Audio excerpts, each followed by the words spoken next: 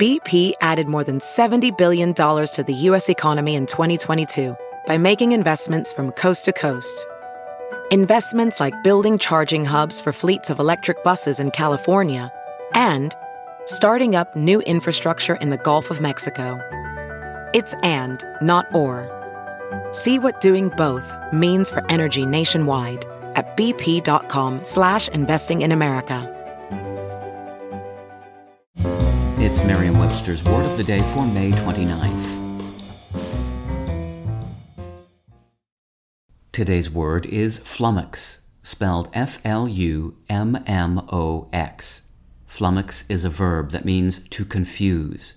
Here's the word used in a sentence from The Washington Post by Jeff Stein, Damian Paletta, and Mike DeBonis.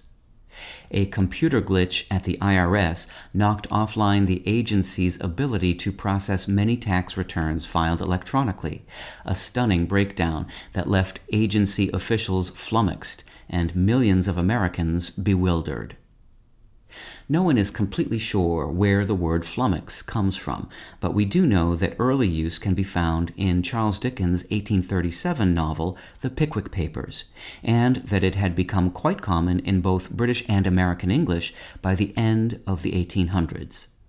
One theory expressed by some etymologists is that it was influenced by flummock, F-L-U-M-M-O-C-K, a word of English dialectical origin used to refer to a clumsy person.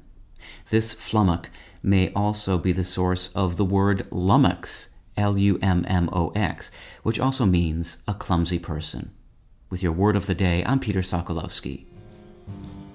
Visit Merriam-Webster.com today for definitions, wordplay, and trending word lookups.